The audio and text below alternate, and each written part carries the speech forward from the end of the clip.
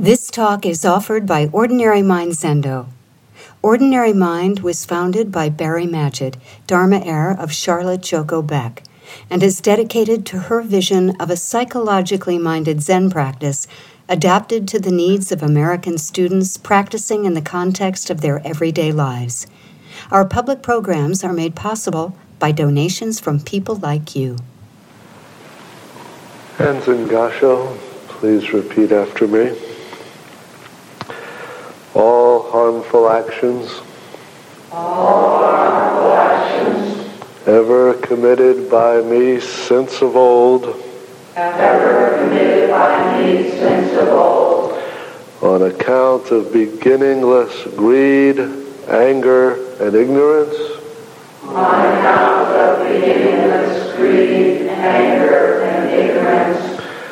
born of my body, mouth, and thought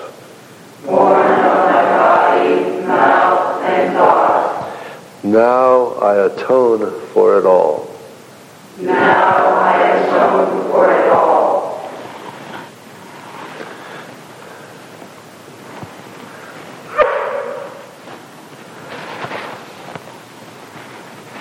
Today and tomorrow I will be speaking about the spirit of the precepts. And this verse of atonement, which traditionally opens a Jukai ceremony.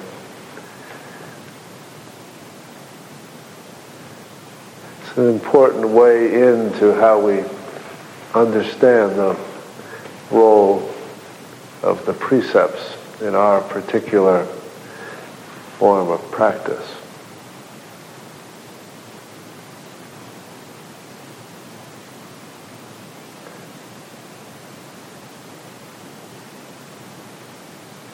See, when we recite this verse of atonement,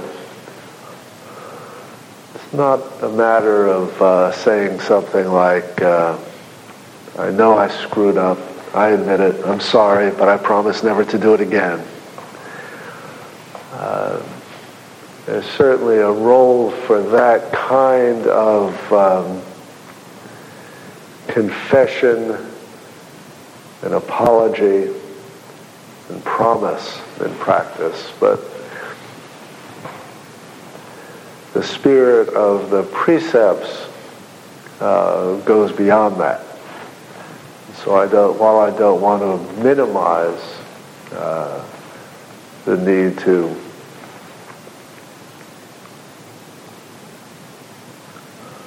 acknowledge and repair our mistakes, I don't want to see the precepts reduced to that either.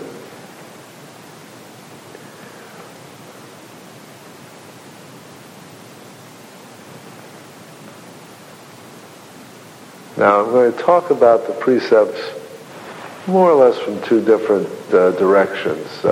Today, a little bit more from the direction of how we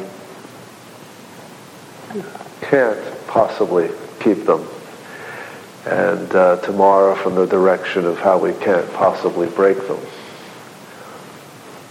We'll be trying to put those two perspectives together, and the discussion will continue next week, an open discussion in our precepts group back in New York.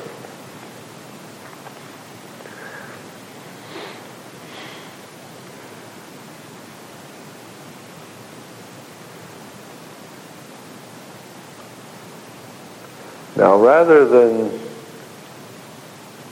acknowledging and correcting mistakes, I'm going to suggest that the basic orientation of the precepts in our practice is to bear witness to life as it is.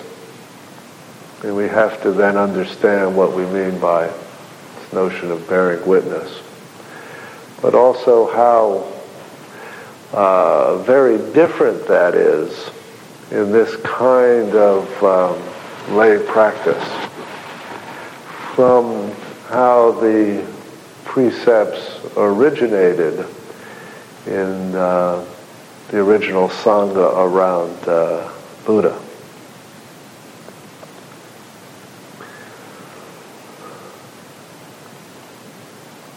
See, in that original monastic community, we had a set of rules, the Vinaya, which were intended to define, organize, and maintain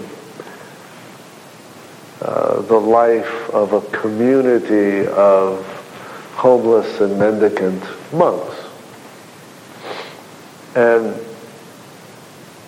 those rules, I always have trouble keeping track of how many there were, but there was something like 227 originally for the men and maybe 331 for the women. They were considered either more unruly or more in need of protection, depending on how you think about it. And then in China, that adapted further, and then the men ended up with 250 rules, and the women another 100 or so more than that. But things changed very much when you got to Japan, and you ended up with what were called sort of bodhisattva precepts. I think we're really 10 grave precepts plus 50 other rules. And it made, it's interesting to read Dogen's story because he was ordained with these particular Japanese Tendai-based precepts. When he went to China to study, he had a lot of trouble getting through the door.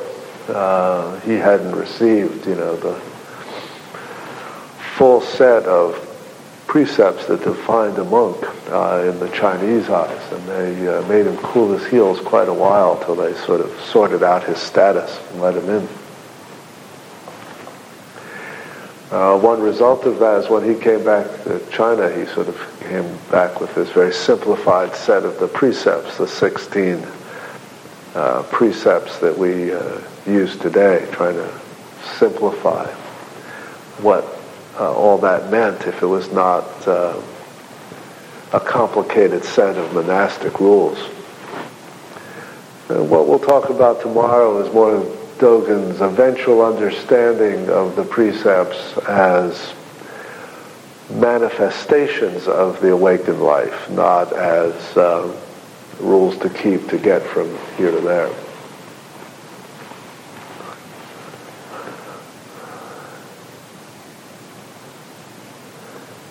But the thing I want to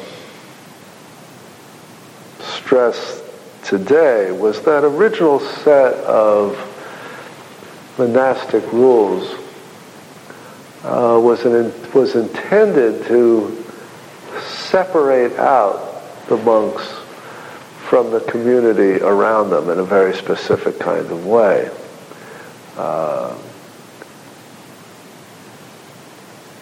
Not only were they admonished to lead a moral life in terms that everyone would understand, precepts against killing and stealing and so forth, but there were strict prohibitions about owning anything, of having any fixed abode, of saving up anything for one day to the next, and perhaps most importantly of strict celibacy.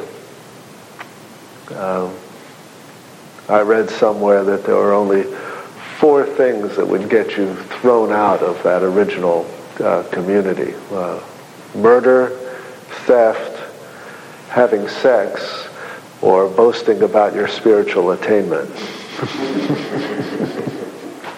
There are just some things you just can't put up with, eh?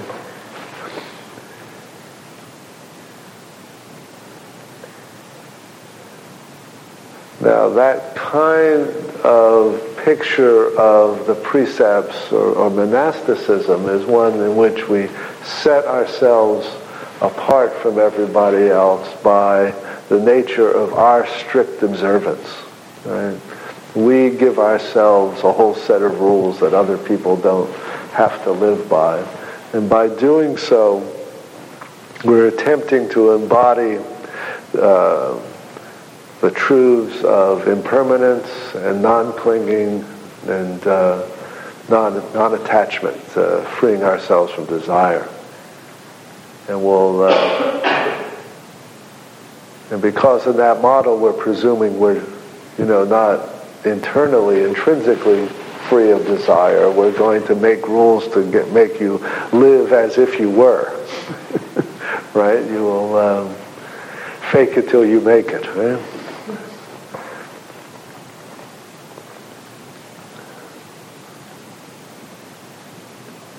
Now, we chant at the end of the meals, may we exist like a lotus at home in muddy water. One version of the meaning of that, in that older context, is the sense that we will be the one pure thing existing in this impure world. Like the lotus, we will come out of but rise above the muddy water that has originally given us life. We will stand apart from that in our purity.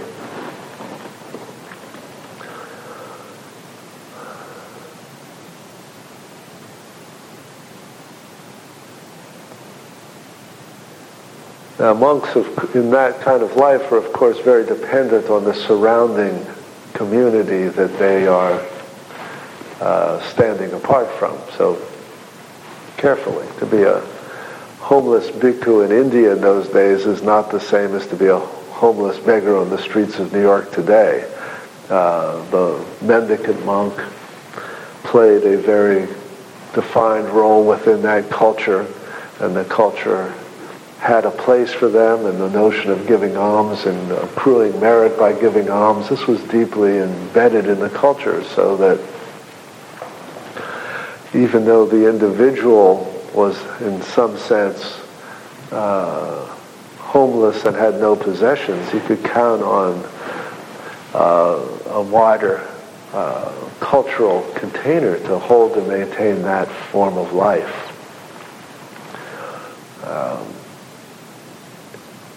And the other thing, in a certain sense, this monastic set of rules was meant to enable a person to live an ideal life, a life completely in accord with the Dharma, in accord with the realizations of impermanence and non-clinging. But it's, of course, a life that if everybody adopted, it would just simply be the end of life. Everybody would become celibate, and that would be the end, right? We'd have one generation, and we'd finish it. So there's this sense that there's a kind of literalness about the notion of extinction or nirvana built into making that an ideal, right?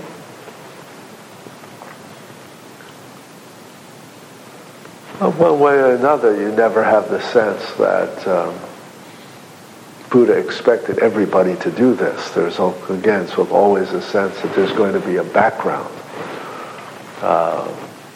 against which this will take place. And the monks will serve as a kind of inspirational beacon to other people, demonstrating in a very real way that it's possible to live a life without clinging to all the things that we think of that we need to give us security. That security is false and unreliable, and letting go of it altogether will bring about a different degree of equanimity. And the life of a monk is a kind of inspirational reminder of that truth to everybody, whether they live that life or not.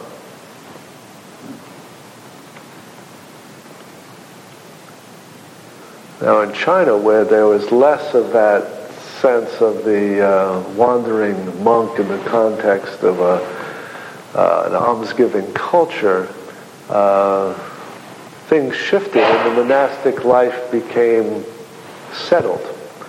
It's usually attributed to Hyakujo, to have set up the rules for a monastic life where the monks would live in one place all year. They wouldn't be wandering around and just collecting during the rainy season, which is sort of the model in India. But they'd be settled in one monastery, and they would be self-supporting. They would grow their own food. They would be subsistence farmers, in a way that differentiated them less from the surrounding community. What happens, though, is that you get a very complicated relationship between their role as monks and their role as priests, and the priest role to the surrounding community, and the way that's plugged into notions of merit and patronage. So that although a day of no work is a day of no eating became a kind of model for the monastic in both China and Japan, the work of the monks increasingly became priestly work, particularly in Japan, where they became funeral directors. And there was a whole way in which the monastic or temple community related to the larger community, less through alms, although they preserved that somewhat symbolically, but through large sense of community or wealthy patronage.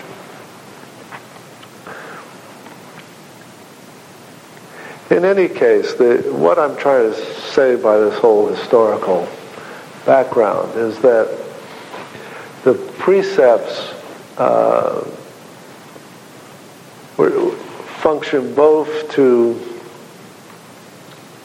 define a kind of form of life and a code of conduct for the monks, but it also said something about their relation to the larger world. How much who saw themselves as part of or separate from it.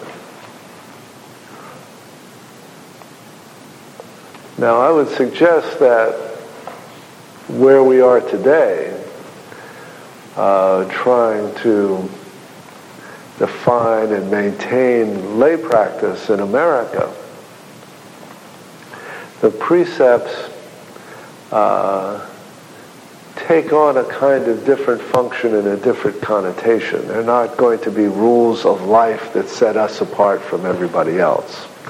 And our way of making a living is going to be not set apart. It's going to be, we're in the community for our daily life and come together best we can like this to practice. And our practice is going to be manifest not by just what we do in here, but how we live out in the world.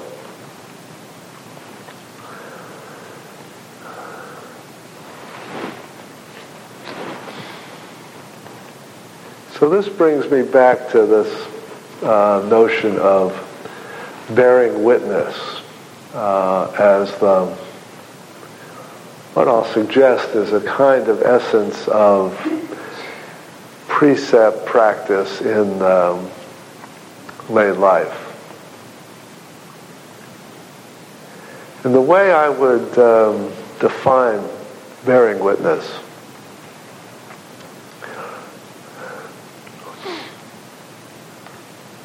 has to do with literally witnessing, observing, and experiencing, and acknowledging what's going on. It's not about intervening, changing, fixing, purifying, perfecting, or anything like that.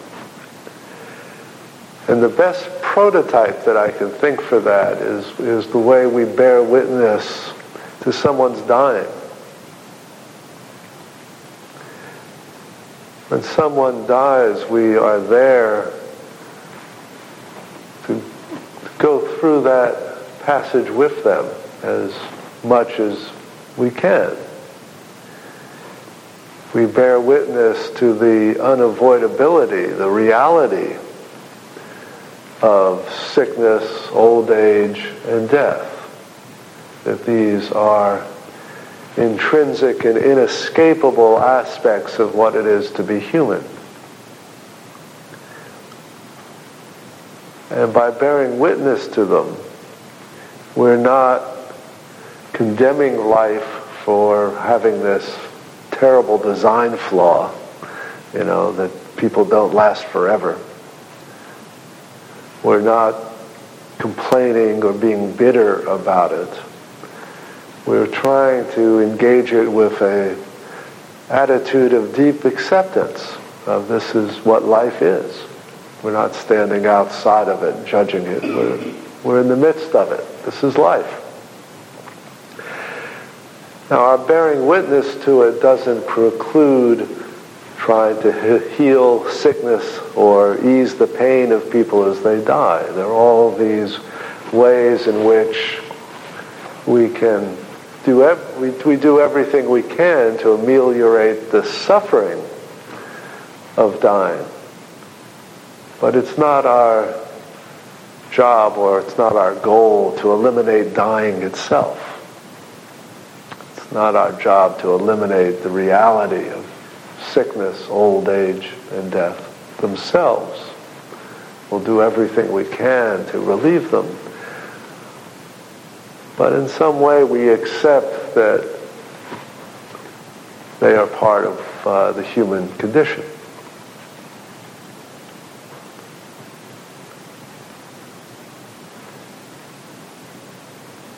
Now, what I would suggest is that we go through in our thinking of the precepts with the same attitude of bearing witness. I'm not going to go through all of them right now. Maybe we'll do some of that more in particular in our discussion.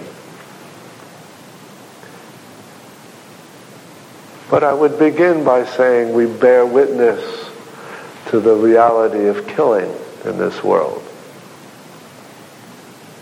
We bear witness to the fact that our lives inevitably are grounded in the death of other creatures, whether plant or animal. And that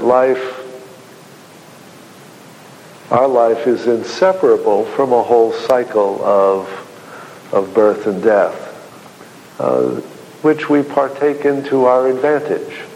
That we have our place in the world and the food chain, and it is not possible to be in this world without, at some level, doing harm to something or someone else. The same way we bear witness to stealing or inequality. What we have by virtue of the fact that someone else doesn't have it.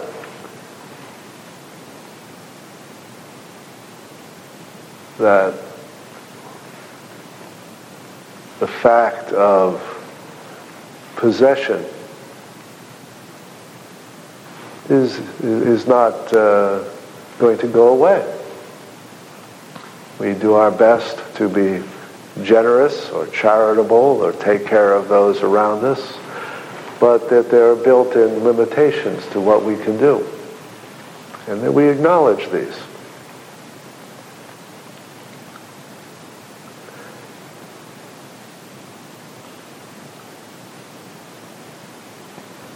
We bear witness to the reality of sexuality, which is not always going to be simply intimate and compassionate and loving. It will always be fueled by fantasy and desire, and that we have to own and account for the reality of our unconscious, which is not going to be tame or polite all the time.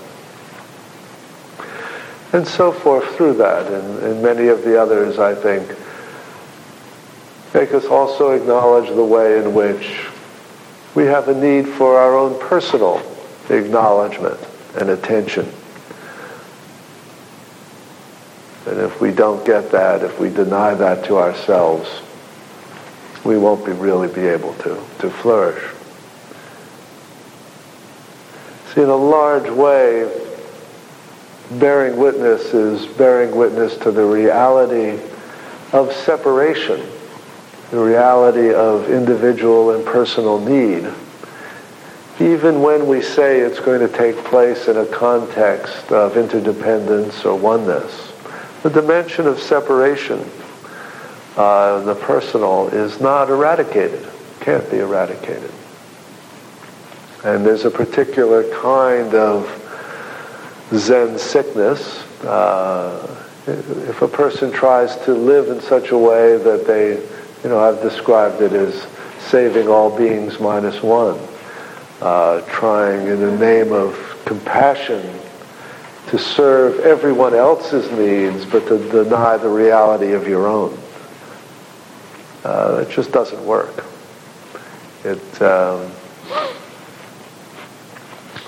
A lot of those people end up in my office, so I shouldn't complain. It keeps me in business. It's part of the way I bear witness to my life being sustained by other people's suffering.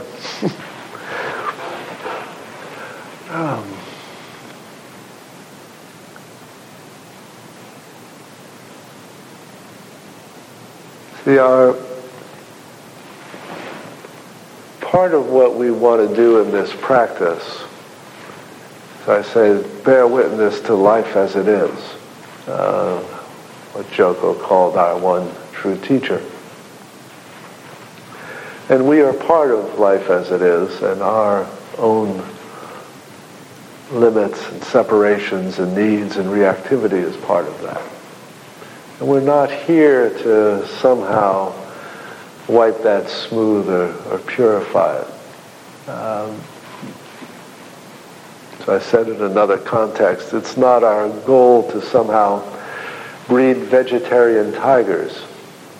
We have to somehow find some way to accommodate all the aspects of our nature. In some ways, Buddhism presents itself as a religion of peace and compassion. But if you go to a sesshin at a Rinzai monastery, you find that they have lots of very good ways to channel aggression and toughness, right? And that sense of the heroics of endurance, right? They find that they're not going to eradicate their tiger side. They're going to embrace it in a kind of samurai ethic that can, certainly err on the side of being macho and elitist and aggressive. But in some way, there's at least this acknowledgement of, toughness is part of who we are. We're going to channel this. And if you're, training a lot of 19 and 20-year-olds who are full of testosterone, it's probably a good idea to have a practice that can find an outlet for all of that. When we get a room full of people my age, you probably can tell them to go down a little, right? But there's some way in which at least that acknowledges the reality of that side of the culture, that side of what kind of young men they're dealing with by and large.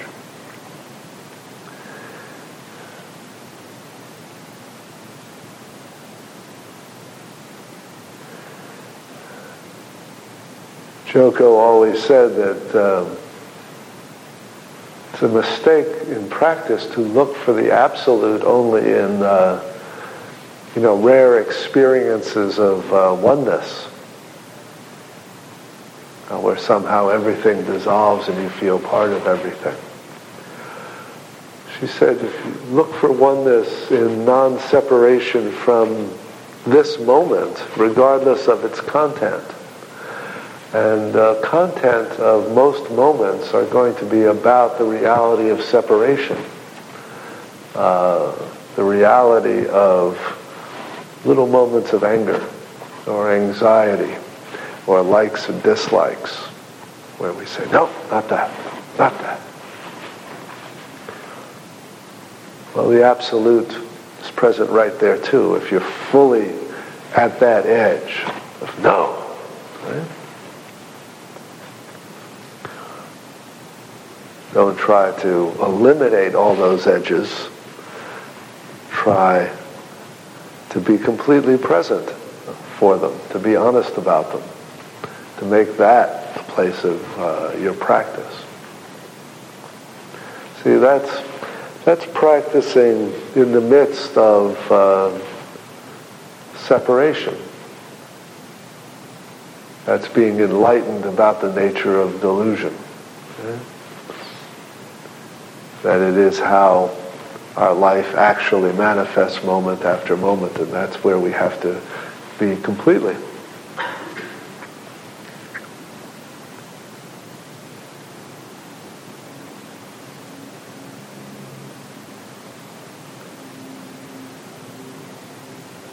So I'll leave you with that idea to mull over